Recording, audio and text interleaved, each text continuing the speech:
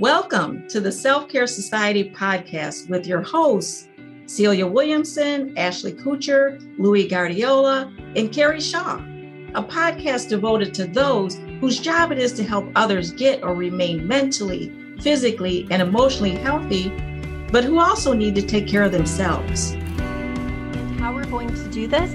By first showing you the filtered, pretty version of success, and then the real struggles, real work, and raw grit it took to get there, how they took care of themselves and also achieved their goals while doing it. Together, we will work with you to improve and maintain your internal health and growth while helping you achieve your external goals and your next professional achievement in life. And we're excited to show you how to follow your own individual and unique path and achieve the dreams you have while taking good care of yourself. So let's get started.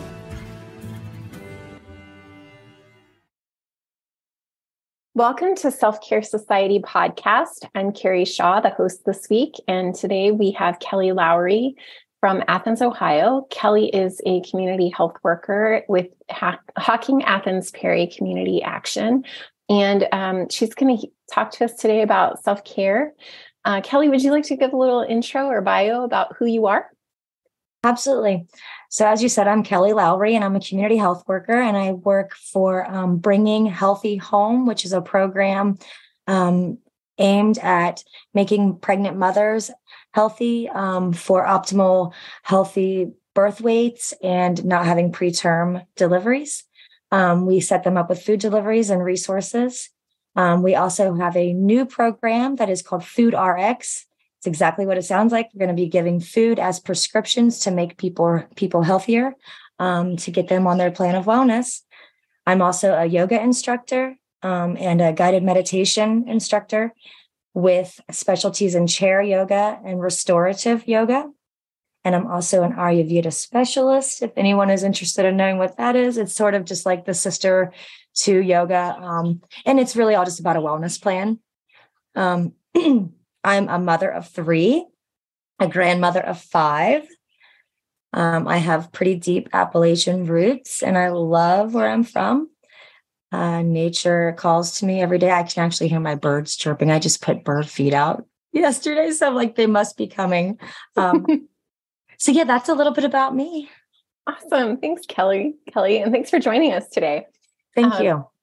So for those of you who listen often, you know that we focus on talking about people from the real to real perspective. So that meaning that we like to get to know who our guests are on the outside, and then we dig a little bit deeper and find out more about who they are on the inside.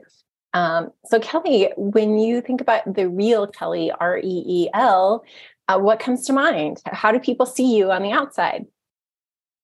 Well, of course, I think that doing my own self-reflection has been a very deep, long process, and it's ever changing.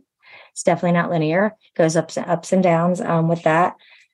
I feel that the way the community and people who don't know me see me, I think that they see me as a good resource. I've always said I must have a sign on my forehead and on my back that says I'm approachable.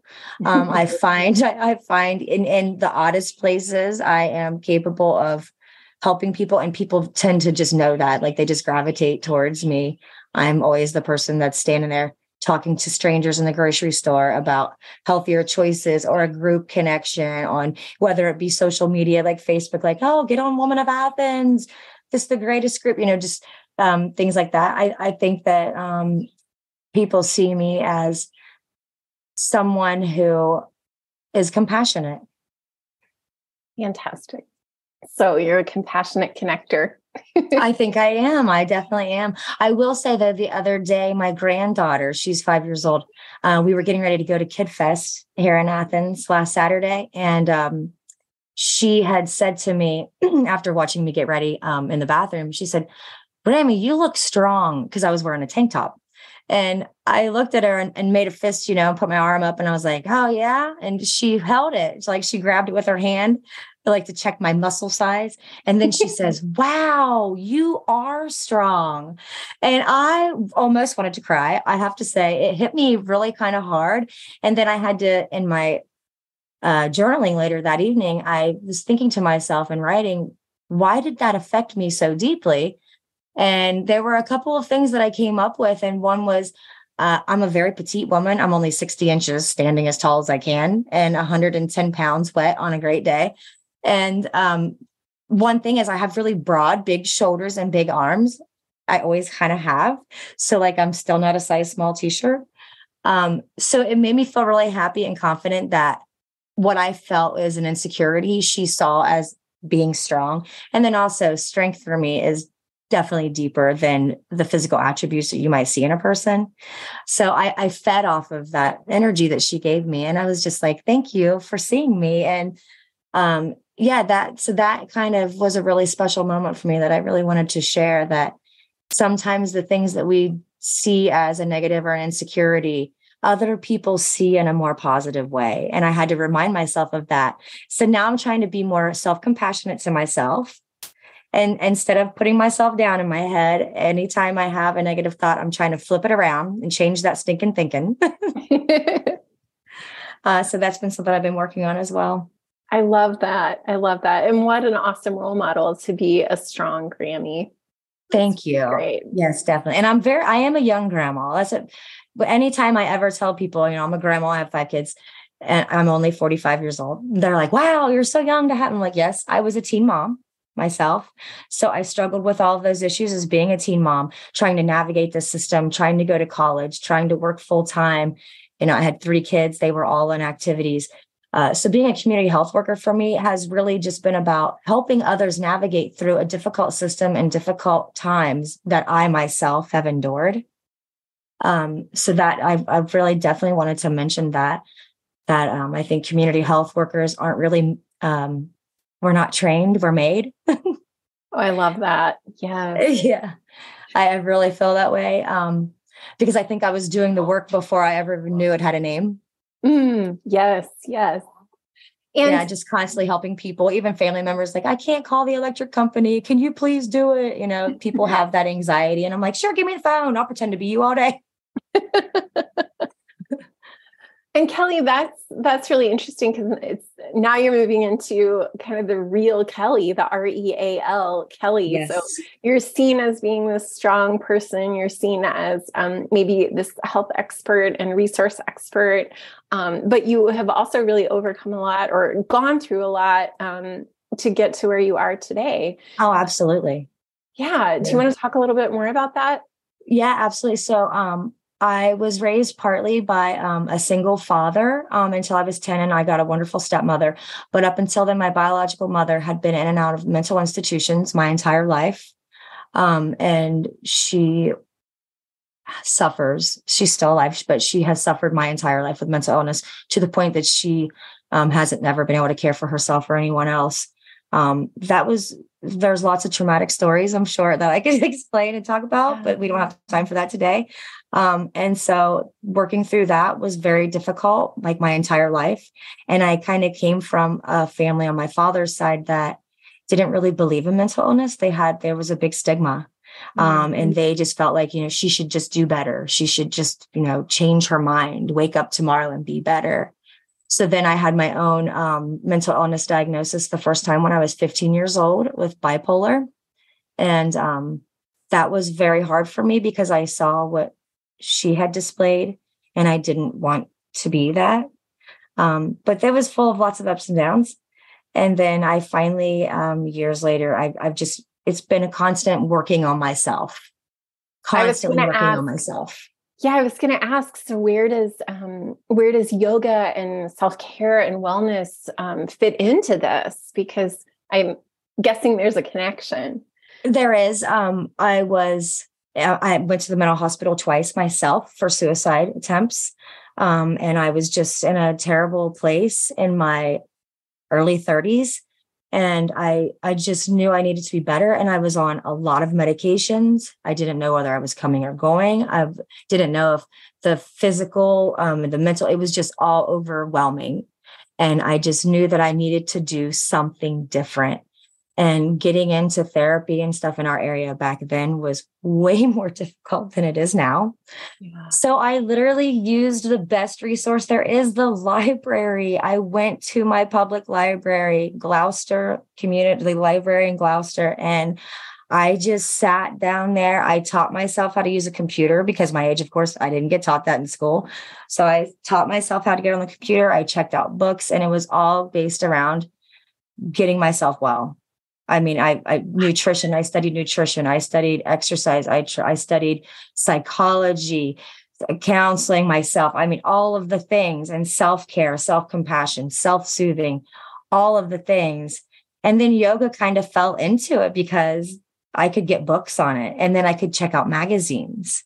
And so I just started putting in the work. I just started putting in the work for myself.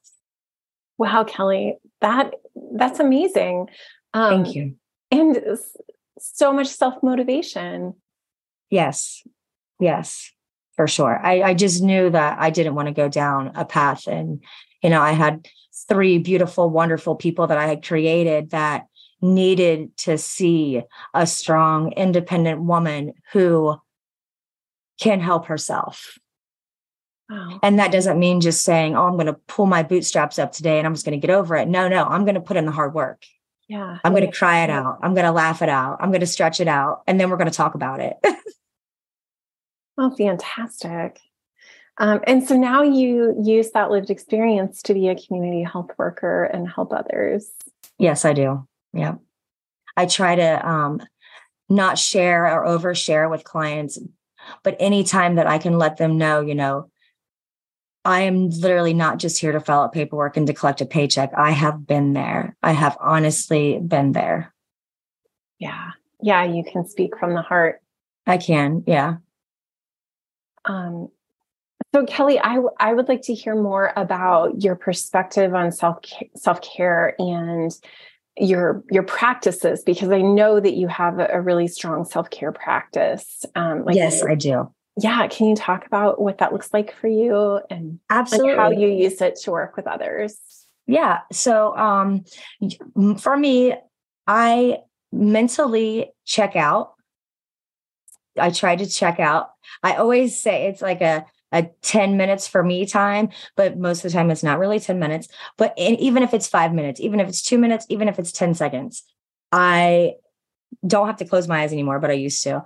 I literally just mentally check out. I do that multiple times a day. And it's really just a check-in. I check in internally. I check in with myself. I make sure I'm, self-loving myself with compassionate words in my mind. I check in with how my body feels, starting from my toes all the way up to the top of my head, different sensations, itches, whatever I might feel. I just am aware and mindful of feeling that. I pay attention to. So yeah, all of my senses. So I do that multiple times a day, like I said, for even a short period of time. Even sometimes right before I get out of the car to go in the grocery store, I may just sit there 30 seconds and then be aware, of your surroundings, just little check-ins. I think those are super, super important for people to do. Yeah. And we have exactly the tools that we need to do that all the time, right? Exactly. I mean, the only tool you need is just shutting down as much as you can. And when you have a hard time, because believe me, I have anxious times or panicky feeling times. And I breathe. I do lots of breathing. People should look up breathing techniques. There's lots of fun ones. Alternate nostril breathing is one of my favorites. It's really, really good for many things. It's a good reset for the brain. It helps with anxiety. It can even help with sinuses, allergies, migraines. So that's definitely something people should check into. I do yoga a couple different times a day, but in little short bursts. I make sure that I do a full yoga routine, 30 minutes to an hour, 3 to 4 times a week. But my morning yoga routine is really more like just a stretching. Mm-hmm. So it may only be about 15 minutes. But it's really just stretching. So when I said people are like, oh, yoga, they think I'm doing some major. No, it's so simple. It's literally just some forward bends, some twisting, but I'm also being mindful at the same time, not thinking about what I have to do next, not listening to the clock tick. It's just really about, I'm going to get my body woke up and started. Excellent. So I'm going to ask a question that we haven't talked about this yet, but this has just sparked my interest.